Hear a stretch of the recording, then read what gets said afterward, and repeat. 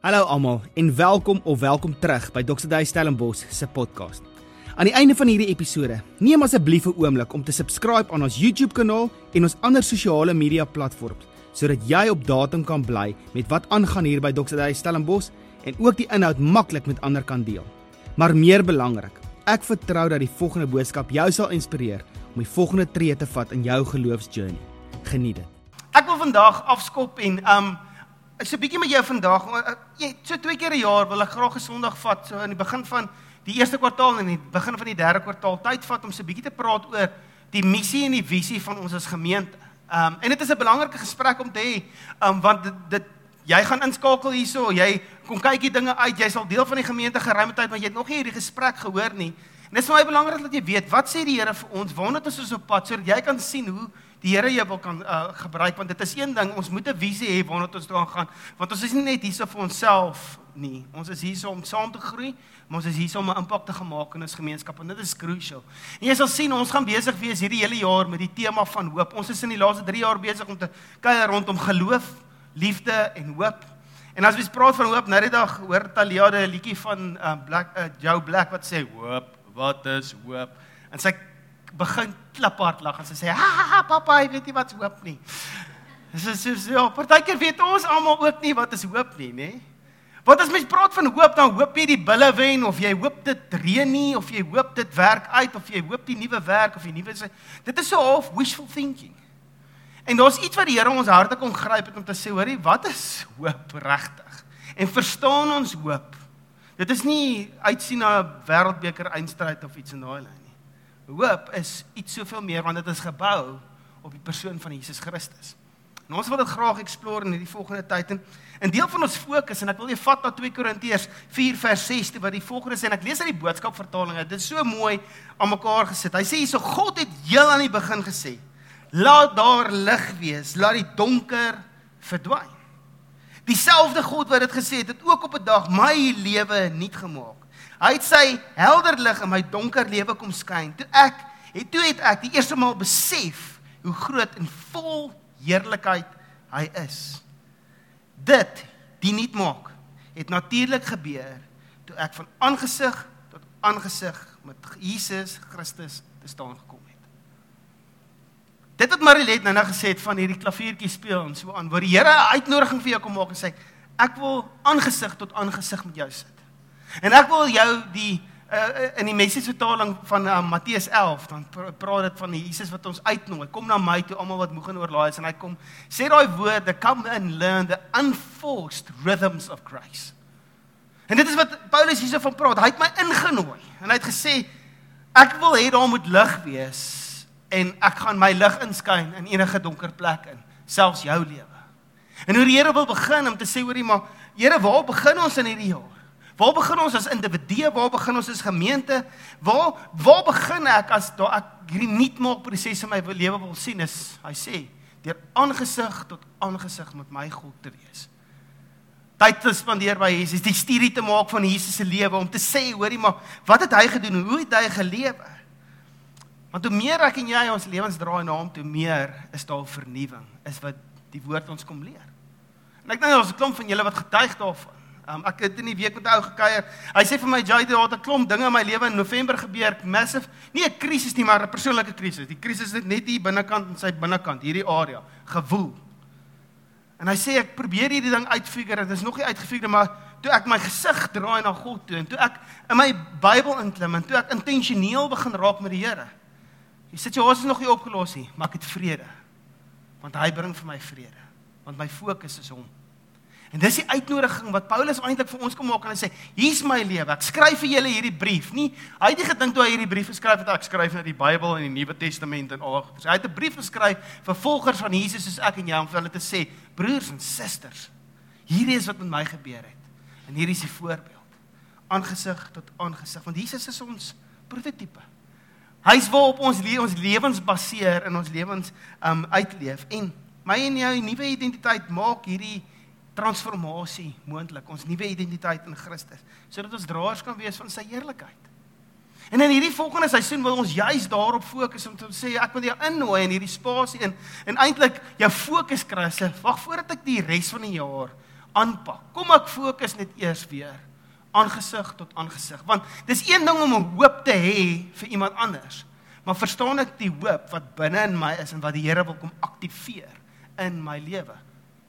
En die woord leer ons, dit gebeur van aangesig tot aangesig. Nou, soos vinnige historiese storie vir die van julle wat nuut is, ons is nou amper 3 jaar oud as 'n gemeente, ons gaan nou so 'n paar weke kappie kyk sê en al daai goedjies sê en lekker kersies blaas en net opgewonde oor dit wat die Here kom doen en losmaak in ons gemeente. So as jy lief is vir soet goed, moenie dit mis nie, okay? Maar toe ons in 2020 kan jy glo begin het om te sê, Here, ons gaan 'n gemeente begin. Toe het dit lekker afgeskop vir 9 weekies en toe is dit lockdown. Ons was in die Drostyd teater, niks het verder gebeur nie. En ek sit op 'n plek wat ek met die Here sê, Here, jy het ons geweet hierdie kom, hoekom stuur jy ons in daai tyd af? En in my wroging met die Here kry ek hierdie volgende woord, wat die Here vir ons kom gee, as so Stellenbosch gemeente, uit Jesaja 37 uit. En hy kom sê die volgende, hy sê, en ek lees uit die Engelse vertaling uit, want daar is significance in dit, hy sê, you are to eat this year, what grows of itself. Ek staan in daai 2020 en ek sê, okay Here, so ons gaan nou volgende jaar begin. Wat is u opinie oor volgende jaar? Hy sê, you are to eat what grows of itself.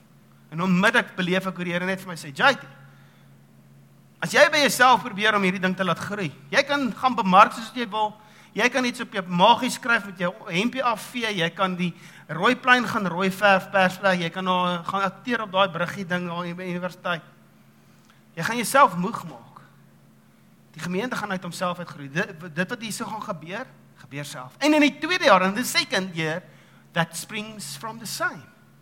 En in die tweede jaar, dit wat reeds daar is, as gemeente, want ek wil julle kom vestig, maar dit gaan nie jou effer wees nie. Hulle praat daarso van the second growth is wat hy van praat in daai eerste 2 jaar. Second growth is wanneer jy gesaai het, jy dan geoes, en dit wat geval het in daai tyd, of die voeltjies wat gekom het en 'n saadjie gesteel het en hom ingesluk het en op 'n ander plekkie gaan drop het. Al daai goeie, daar waar daai saad opgekom het, was dan, wat hulle sê net, dit is geen mensehande was daarbey betrokke nie, hier is net 'n blessing. En hoe die Here vir ons kom sê, eerste 2 jaar, geen mensehande betrokke nie, dit gaan ek wees, ek gaan dit self laat gebeur, maar, in the third year, you are to sow and harvest, and plant vineyards and eat their fruit. Kyk, toe ek daai vineyards hoor, toe dink ek, ja, die Here praat met Stellenbosch, hy is dit hoor. En, wat vir my opvallend is daarvan, eerste 2 jaar sê die Here, geen mensehande, geen kultivering nie, maar van die 3de jaar af, is daar 'n intentionele proses om te kom plant, te kom ploeg, te saai en te oes. Om 'n wingerd te gaan vestig is nie 'n eenvoudige storie nie. Dit vat 'n paar jaar voordat daai ding vrug dra. Maar dit is 'n intentionele proses van om daai plantjie dop te hou en seker te maak, hy gaan nie heeltemal dood nie, maar jy gee hom ook nie die hele tyd water nie, want jy wil nie dit te maklik vir hom maak nie, want dan is sy wortelsisteem nie baie diep nie. Kyk, dit klink soos Jakobus wat sê, wees bly as jy getoets word, want dit vat jou geloof dieper. En soos dit 'n plantjie, 'n wynstok groei, is daar klomp lote wat gaan uitkom en jy moet hulle heeltyd afsny, sodat daar een wynstok is wat ordentlik groei, want dit gaan die hoofstok word. En dan lei dit op, dis die heeltyd 'n kultivering en 'n proses waar mense hande by betrokke is. En ek het so beleef hoe die Here net vir ons kom sê, hoorie, vir jou, daar's 'n roeping op ons as gemeente om te sê, hoorie, dit gaan nie nou net gebeur nie, die Here roep elkeen van ons om te sê, ek gaan 'n hand bysit. Ek gaan deel vorm van hierdie span wat kom kultiveer in hierdie volgende seisoen. En dan kom maak hy die volgende uitspraak, the surviving remnant of the house, die mense wat oorgebly het na, almal wat nou in en uit, in die laaste paar jaar, the surviving remnant of the house will take root downward and bear fruit upward, and the zeal of the Lord of hosts will do this. Daar's 'n uitspraak wat die Here kom gee vir ons, en sy sê vir jou, jy wat hierso sit, jy wat deel is, jy wat inkom, jy wat, daar's 'n uitspraak wat die Here wil kom maak, en sy sê, ek wil jou wortels diep maak, sodat jy kan vrug dra. En daai woordjie zeal of the Lord beteken passie. Dis die passie, dis die fokus, dis die wil van die Here, dat ek en jy vrug sal dra. Dat my dink aan Johannes 15, waar Jesus sê, jou Vader word verheerlik, wanneer jy veel vrugtig is. En kan jy nie net hoor, daar's 'n belofte wat die Here kom maak, en daar's 'n uitnodiging wat hy kom sê is, wil jy deel wees van hierdie journey? So ons elkeen speel 'n rol in die groei van ons gemeente. Ons elkeen speel 'n rol in die impak wat ons gaan hê in ons gemeenskap as 'n gemeente op die einde van die dag. En dit is hoekom ons prosesse aanbied. Mense mok my mos en sê, ja, pastore werk net op Sondag. En toe ek moes nou begin om in die week ook prosesse aan te bied, net om myself besig te hou, dat almal nie sê ek werk dit 1 keer 'n week nie. Jy weet, dit gaan alles oor my. Dat ek 'n reputasie het van hy werk hard. Die rede hoekom ons prosesse aanbied, manne-aande, manne-kursusse, manne-kampe, vroue-kursusse, vroue-woordskool, selgroepe, ons discovery vir ons jong manne, ons radiance vir ons jong vroue. Die rede hoekom ons daai goeders aanbied, dienste, is sodat ek en jy kan groei. Sodat ons intentioneel kan besig wees om te groei. Dat hierdie ding kan gebeur, dat hierdie wortelsisteem kan dieper raak. Dit is hoekom ons jou uitnooi na die dinge. En die Here kom vra die vraag, en ek het verlede week ook die vraag vir jou gevra, is, sal jy intentioneel wees in hierdie volgende tyd? En sê, hoorie, ek gaan nie toelaat dat dit net nog 'n jaar wees van voornemings en niks te word daaraan gedoen nie. Ek gaan intentioneel wees met hierdie een ding, of dalk hierdie 2 goeders. Ek gaan nie intentioneel wees met 40 goeders nie, want mense gaan nooit daarby uitkom nie. Maar ek gaan hierdie 2 of 3 goeders, ek gaan dit nail in hierdie volgende seisoen. Dis hoekom as jy nooi om deel te raak van life groups. Maar daar's een ding om vriende te hê en so aan, maar wanneer jy saam met jou 5 community, wat jy sê, hoor jy, ons almal sit in hierdie bank, ons kyk in dieselfde rigting, maar die Here wil ons as 'n groter liggaam gebruik, as 'n deel van die liggaam van Christus, wat hy ons gebruik om 'n impak te gaan hê in ons stad. Maar hy wil eers begin en sê, hoor jy, wat is die impak wat julle op mekaar het? En wat is die verhouding wat hier gebou word, sodat ons op die einde van die dag in mekaar se lewens kan inbelê. Dis hoekom ons life groups doen. Ons doen dit nie om jou besig te hou op 'n Woensdag aand, want ons weet jy het niks beter om te doen nie. Dis 'n intentionele proses vir ons by mekaar uitkom, mekaar kan bedien, mekaar kan ondersteun en sterk maak.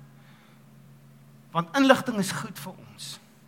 Maar transformasie gebeur wanneer ons daai inligting begin toepas in ons lewens. En dit is hoekom ons life groups doen, want ons kan oefen en sê, hoorie, hoe lyk dit om betrokke te raak? Ons wil jou nooi om betrokke te raak in bedieningsgeleenthede, waar daar bedienings opstaan. Ons sê in hierdie familie, soos ryk met ons tyd, met ons skatte, met ons talente. Ons wil die hele tyd op 'n plek wees, dat ons net sê, Here, hoe is ons besig om ryk te wees? Met ander woorde, ek het meer as genoeg vir myself en vir ander mense. En ek gaan intentioneel daarmee wees, om te sê, hoorie, ek gaan betrokke raak by bedieningsgeleenthede. Ek wil gou vir jou statistieke net so 'n bietjie wys, want dit is belangrik dat ons hierdie goedjies sien, want ons sien dit nie altyd nie, maar daar sien 'n bietjie die statistieke van die groei van ons gemeente oor die laaste 2 jaar. Groene is 2021 en dan per 2022 en dan 23. Net om te wys wat se groei ons net beleef het in hierdie laaste tyd. Nou daai Julie maand en daai groen enetjie was daai tyd in 2021 waar daar weer 'n lockdown was. Toe moes ons toe weer so 4 weke en toe kon ons weer oopmaak en al die maskertjies, kan julle daai goeters onthou? Sanitizer, jy spuit sommer in jou mond ook net vir ingeval. En net ons gesien het hoe verlede jaar, ons het die Here vertrou en geloof gestaan vir Augustus, dat ons 'n tweede oggenddiens sal begin in Augustus. En toe einde Januarie te besef van Augustus, ons geloof was te klein. En ons het in die tweede jaar van Februarie begin met 'n tweede oggenddiens en kyk net daar die eksponensiële groei wat ons net beleef het in verlede jaar. En hierdie groei, numeries, geestelik, is jou skuld. Want jy het vir mense vertel, hoorie, die Here is besig met my in hierdie community. Daar's iets wat die Here mee besig is, daar's chemistry vir my daarso. Ek voel tuis daarso. Dis jou skuld en jy het vir jou pelle vertel van hierdie goeders. En ons is besig om 'n rol te speel in dit. Dis jou skuld want jy het vir iemand gebid in hierdie gemeente. En hulle het deurbraak beleef en hulle voel, hierdie is my faith community. So elkeen van ons het 'n hand in die groei van wat ons mee besig is. En die rede hoekom ons groei is nie om 'n organisasie te bou waar ons die heerlikheid kry nie. Ons intensie is om saam as 'n community op 'n plek te wees waar ons sê, Here, hoe verheerlik ons U deur te lewe met geloof en liefde? Hoe bring ons herstel in hierdie wêreld om hoop te kom bring? Ek wil graag met jou praat oor ons finansies. Nou, een van my mentors het net vir my gesê, as daar ooit 'n finansiële gesprek word, dan gemeente het finansies nodig. Dit is 'n intentionele gesprek. Daar's 'n baie intentionele proses met ons budgeting en ons finansiële prosesse en so aan. Lang storie, boring, maar dit is belangrik. Nee, so ek wil jy nou nie daarmee verveel. Maar haar mentor het vir my gesê, as dit ooit gebeur dat die ouens vir jou sê, dit is soos, right, ons soveel persent groei, finansiëel ook as gemeente, dan Dit is ons geloofding, dan sê net vir hulle, sjap. En einde 22 vir 2023 sê die ouens vir my, right, ons gaan ons vertrou die Here vir 'n 25% groei in finansies. En ek was soos, sjap, ek is 'n bietjie bewerig. Here, hoe gaan hierdie gebeur? En net om te kan sê, ons het verlede jaar nie met 25% gegroei nie, maar met 26,5% gegroei finansiëel. In steede van 1,29 miljoen rand, oor die 1,3 miljoen rand se inkomste in sy groei as 'n gemeenskap gehad. En hoe Doxadaya se model werk is om te sê oor ons, wanneer ons 'n gemeente plant, ondersteun en subsidieer die Doxadaya familie hierdie gemeente sodat hy op sy voete kan kom. Dit is hoekom ons inkremente groei in 4 jaar, sodat ons op ons eie voete kan staan, sodat ons later 'n bydraer kan wees, want ons mission is om gemeentes te gaan plant waar daar nood is. Ons het in die laaste 2 jaar 3 nuwe gemeentes in die tuinroete geplant. As gevolg van hierdie model. En wat gebeur is daar subsidie, gemeente groei en dan raak ons 'n bydraer en ons sit dit daar sodat ons nog ministry kan moontlik maak op verskillende punte, plekke waar daar nie gemeente is nie. Dit is die mission wat die Here vir ons kom gee het. En dit is vir my so lekker om te kan sê, verlede jaar het ons gegroei finansiëel. En dis jou skuld, want jy het ingekoop aan dit wat die Here mee besig is. Jy is gehoorsaam aan dit wat die Here mee besig is. Dis ook die Here se skuld, want hy praat met ons. En hy is besig met 'n ding hierso. En Jesus wat ons Here voor vertrou vir 2024 is 'n 17% groei in hierdie volgende seisoen. En as jy saam met my, wil jy sê, sjap, want dit is waarvoor ons bid. Want ons wil nie op 'n plek wees wat ons net sê, right, hier's 'n target en dit is so half 'n besigheidsbesluit. Hierdie is 'n geloofsbesluit. Wat is mee besig is, Here, ons gaan slim werk en met wysheid werk, maar ons gaan ook in geloof staan en ons gaan U vertrou vir 'n groter impak, sodat ons kan groei op 'n plek waar ons as gemeente kan op ons eie voete staan, sodat ons ministry op ander nuwe punte, plantings kan moontlik maak en 'n bydraer kan wees tot daai groter mission. So it's exciting. Voel vir my, ek moet grappies maak, dat julle net 'n bietjie relax. Maar dit is die mission wat die Here vir ons kom gee. En die groot mega tema wat ons mee besig is die laaste 4 jaar, is hierdie tema van om te lewe in God se glorie. Die sleutelvers in die bestaansreg van Doxadaya was Habakuk 2 vers 14. Dit is waarop ons gebou is en dit is waar die golfie van ons logo vandaan kom, is want die aarde sal vol word met die kennis van die heerlikheid van die Here, soos die waters die see bedek. Die aarde sal vol word met die kennis van die heerlikheid van die Here, vertaal uit Latyn en Grieks wat sê Doxadaya. Dis waar ons naam van kan, want ons mission is om te sê die kennis van die heerlikheid van God, the knowledge of Doxadaya, nie 'n organisasie nie, maar God, wil ons laat versprei in die wêreld, dat die aarde sal oordek soos die waters die see. Dis die mission wat die Here vir ons kom gee, en om dit te kom doen, het ons vasgehaak in hierdie seisoen, is net om te sê, in 2021 het ons gesê, ons gaan fokus op, hoe maak ons God se heerlikheid bekend? In 2022 het ons begin fokus op, daai 3 goedjies wat aan die einde van 1 Korintiërs 13 staan, van geloof, wat ons kon sê, Here, ons kom staan in geloof, en ons bring geloof na ons wêreld. Ons het 'n intentionele fokus om weer te gaan kyk en nou hoe ons geloof na ons wêreld te bring. En Lukas 15 kommunikeer dit briljant. Die Vaderhart wat hy het om te sê, hoorie maar, Jesus kom vertel hierdie 3 gelykenisse van die verlore skaap. En hy kom sê, niemand moet verlore gaan nie. Ek sal alles in die stryd werp vir iemand wat verlore gaan, iemand wat die pad gestap het, iemand wat nooit van die pad geweet het nie, om hulle te gaan haal en hulle te kom deel maak van hierdie koninkryk. Hy praat net daarna van die verlore muntstuk, wat die inherente waarde van elke liewe mens kom kommunikeer. Waar hy sê, daar is nie, maak nie saak uit wat se familie, waar jy vandaan kom, soos wat Animal Farm sê, all animals are equal. Almal is dieselfde waarde, en ek sit dieselfde waarde op jou, as ek sit op daai persoon, wat aan die ander kant van die dorp bly. Elkeen van ons het dieselfde waarde, en dit is die missie motivering agter ons, wat ons mee besig is om te sê, Here, ons staan in geloof, en ons vat geloof na ons wêreld toe, want mense het waarde, en dan natuurlik die storie van die verlore seun, wat die herstellende liefde van 'n vader kom wys. Maak nie saak wat jy gedoen het nie, my kind, maak nie saak waar jy vandaan kom nie, maak nie saak of vir my in die rug gesteek het nie, ek is lief vir jou, en ek gaan jou herstel. En hoe ons sien hoe 'n geskiedenis nie my toekoms bepaal in my Vader nie, maar sy uitspraak oor my lewe. En daar's 'n nuwe bewuswording om te sê, Here, maar wat is u uitspraak oor my lewe? En waaraan hou ek vas? Dit is hoekom Paulus skryf in Filippense 3, wat hy sê, daarom strek ek my uit na dit wat voor my is. En ek vergeet van dit wat agter my is, want ek jaag die prys van Christus na. En ons het gefokus daarop, ons het gefokus verlede jaar op hierdie nuwe gebod. Christus wat kom sê het, hoor jy, die ou gebod was vasgevang in die wette en die profete, maar hier is die nuwe gebod wat ek vir julle gee. En hy sê, gaan hê lief soos ek julle lief gehad het, so moet julle mekaar lief hê, want hieraan sal my heerlikheid in die wêreld bekend word. Sal julle mense weet, julle is my disippels, in die liefde wat julle het vir mekaar. En die Here het ons kom challenge om lief te hê. Nou, as jy dink oor liefde, dan is dit soos, dis 101 van Christendom. Jy lief wees. Ja, dis begin Christus se liefde vir jou. Maar hoe die Here ons kom challenge het en sê, hoorie, is ons as gemeente, het ons as 'n kerk, die reputasie, laat, waar mense sê, hoor, ek weet nie lekker wat daai ouens glo nie, maar, wow, hulle is vrek lief vir almal. Hulle is lief vir mense. En die manier hoe daai ouens, ek weet nie wat hy glo nie, maar die manier hoe hy met sy mense werk by sy werk, wow, hy sê nie net hy is lief nie, hy is genuine lief. Hoe daai vrou met haar man werk, met haar kinders werk, ek weet nie wat sy glo nie, maar man, daai tannie is lief. Jy kan dit sien, dit drup so van haar af. Dit is net liefde.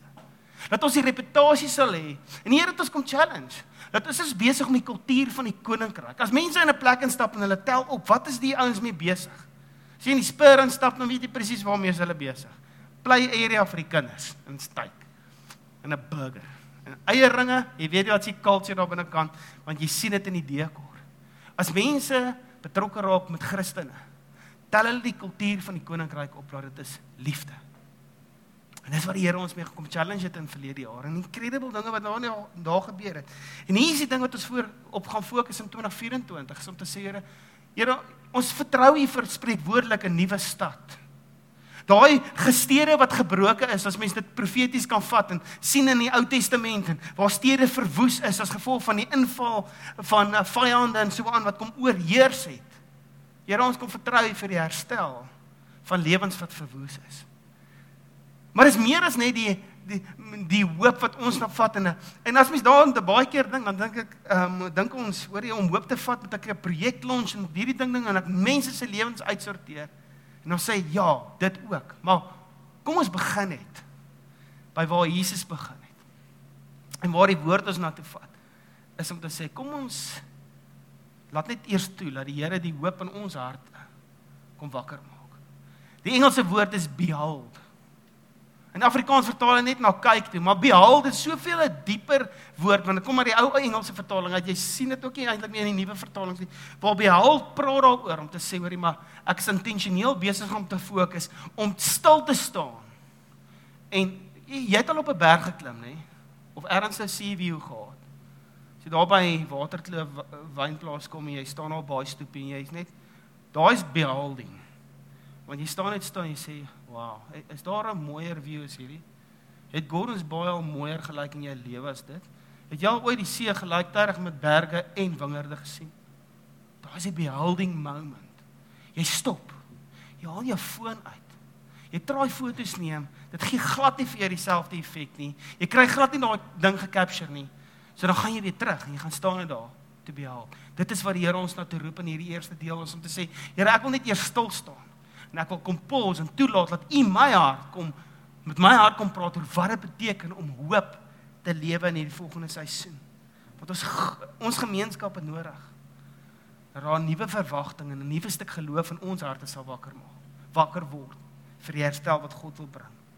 En dan met hierdie woorde wat Jesus gebid het, dis wat ons hom voor vertrou, soos dit is in die hemel, so ook op aarde.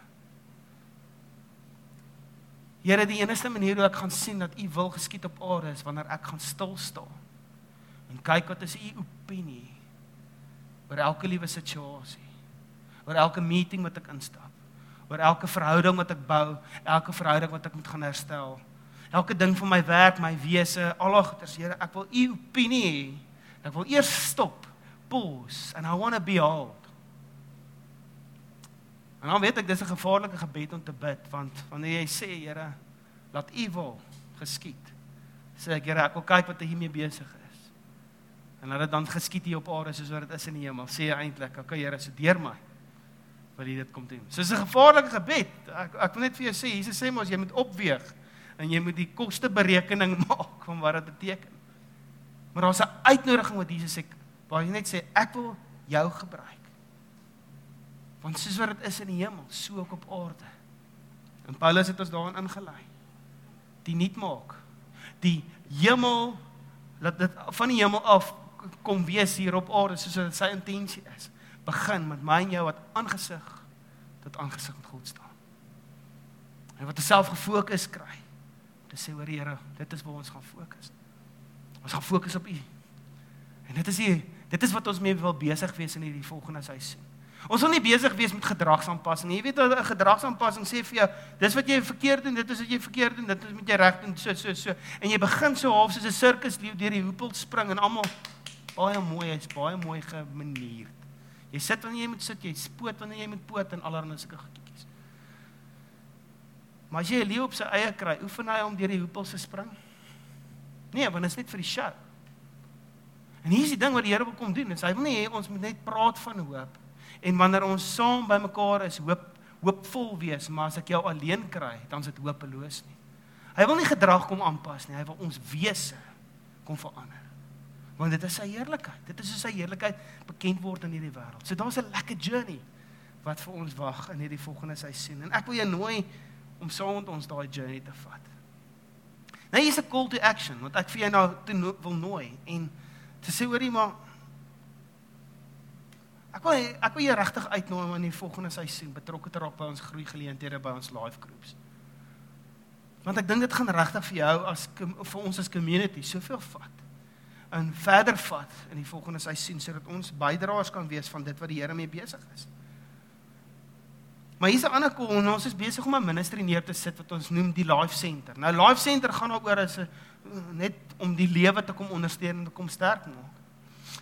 En as dit kom by die versorging, die herderlike versorging, die opdaag in mense se lewens, waar ons nie net sê, ek's 'n geestelike familie vir jou, maar jy bly net geestelik familie nie. Ons wil ook fisies opdaag in mense se lewens. Waar ons sê as community, as jy deur 'n swaar tyd gaan, ek ken jou nie, maar ek gaan opdaag vir jou seks van jou community af, en kan ek saam met jou bid. En ons is besig om 'n proses aan mekaar te sit, waar ons nou in begin Februarie, die 3 Februarie, opleiding kom doen, vir mense wat betrokke raak in ons live center, en jy weet dalk, die Here praat met jou om 'n bemoediger te wees, iemand wat bemoedig is, iemand wat mense se stories luister, sê, hoorie maar, jy gaan deur 'n moeilike tyd, kan ek luister? En ek is nie iemand wat luister om vir jou antwoord te gee, ek is iemand om te luister, net om te luister, sodat jy kan uitpak, sodat ek saam met jou kan bid, sodat wanneer jy my vra vir inspraak, kan ek jou inspraak gee. Kan ek jou dalk my getuienis vertel van ek steur soortgelyke situasie, en kom ek stir net jou geloof. Iemand te wees wat sê, hoorie, maar ek wil mense bid, ek wil mense vir mense versorg. Hulle is in die hospitaal, maar ek wil net opdaag en sê, hey, hoe gaan dit? Ja man, jou lanklaas sien, ek hoor jy is in die hospitaal, kom ek bring vir jou 'n sweetie. Kom sit net by jou en kuier 'n bietjie met jou. En ek is net daar, fisies, jou geestelike familie. Want dit is wat ons nodig het. Om ondersteuning te bring en berading. Ons is besig om ons span so op te lei van hoe ondersteun ons mense emosioneel en geestelik. Hoe is ons besig om bemoediging te bring en saam te bid. En dan is daar mense, 'n span van beraders wat ons besig is om by mekaar te sit om te sê, hoorie, daar's partykeer ernstiger gevalle en mense het nodig om deur daai te gaan. Ons eerste opleiding vir dit is die 3 Februarie, dit is 'n Saterdagoggend, wat ons hierso by mekaar gaan kom van 9:00 daai oggend af. En weer eens gaan ek hierdie kommunikasie op ons database sit, en ek wil jou nooi, as jy weet die Here praat met jou oor hierdie, as daar nou ietsie is, daar's 'n paar toutjies wat nou in jou hart en jou gees trek. Jy weet nie lekker waar dit gaan nie, wil ek jou vra gaan bid daaroor. En kom help aan. En dalk is die seisoen vir jou nie nou om dit ten volle uit te leef nie, maar sal jy dalk dit oorweeg om jouself so lank te equip vir wanneer die tyd reg is, dat jy klaar reg staan vir dit. Sal jy nou al jou byl of jou swaard kom skerp maak, spreekwoordelik, en sê, ek's nog nie in die battle nie, maar wanneer die battle kom is ek reg. Ek wil nie ouens, stop net gou 'n bietjie, voordat julle my nou aanval, ek moet gou my swaard skerp maak, hoor. dat ek net 'n weerstand kan bied. Nee, dis nie hoe dit werk nie. As jy nou belê, is jy besig om reg te maak vir die toekoms. En dit is wat die Here vir ons na toe roep. So ek wil jou nooi na daai opleiding wat ons gaan doen. Ons kry vir Karel Ann van Loggenberg wat ons vir Dr. Dayo dit oversee vir die hele familie. Sy gaan in persoon hierso by ons wees om die opleiding te kom gee. So ek's regtig opgewonde daaroor. Sy gaan ook daai Sondag by ons kom bedien, die 4de Februarie. So dit is 'n regtig 'n lekker geleentheid vir ons om onsself te kom equip. Daar's 'n call vir live groep of selgroep fasiliteerders. Mense wat net sê, hoorie, ek gebruik juist die woord fasiliteerder nie 'n leier nie, want partykeer voel ons 'n leier, voel jy partykeer soos 'n leier met 'n lang ei. Jy lei deur die lewe, jy's nie alles self uitgefigure nie, dan voel jy, ek kan nie hierdie dinge doen nie. 'n Fasiliteerder is iemand wat opdaag en sê, hoorie, ek create 'n space, ek nooi julle, ek koördineer julle, en ons gaan saam 'n Bybelstudie doen. En party aande gaan ons net saam vir mekaar bid. Party aande gaan ons net saam braai en by mekaar se stories uitkom, maar ons gaan 'n community vorm waar daar ondersteuning en geestelike groei saam met mekaar is. En hierdie komende Dinsdag het ons 'n live groep fasiliteringstraining, waar ek net saam met jou deur 6 konsepte wil kuier rondom wat dit is om 'n live groep leier te wees. Wat is daar die ondersteunende strukture wat ons ingebou het om jou te kom sterk maak in daai seisoen en vir dit, en dalk is die seisoen nie nou reg nie, maar dalk moet jy jouself so lank om equip. Dat wanneer dit is, dan is jy op die bench. Dan kan die coach sê, hey, kom, klim in die guy. Of gaan jy in die crowd sit, of gaan jy op die bench sit. Kan dalk so wees. En dan natuurlik die volgende ding is CCEP, wat ons Bybelskool is, City Changers Equipping Program.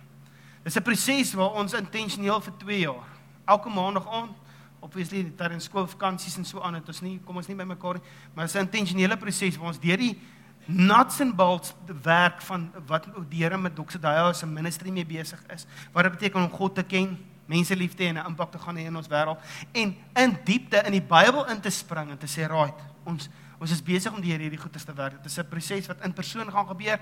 Ons het 2 leersentrums in die Kaap, een uitjie in Durbanville, en dan by ons Helderberg kampus is die ander leersentrum. So hier is 'n geleentheid vir ons om deel te wees en daarna toe te gaan, maandag aande van 7 tot 9, en deur ons CCEP proses te gaan. En ek is opgewonde. Ons het al net vanoggend hierdie lys halfpad vol geskryf. Verlede week is hy vol geskryf. Net vir mense in ons gemeente wat sê, hey, die tyd is nou.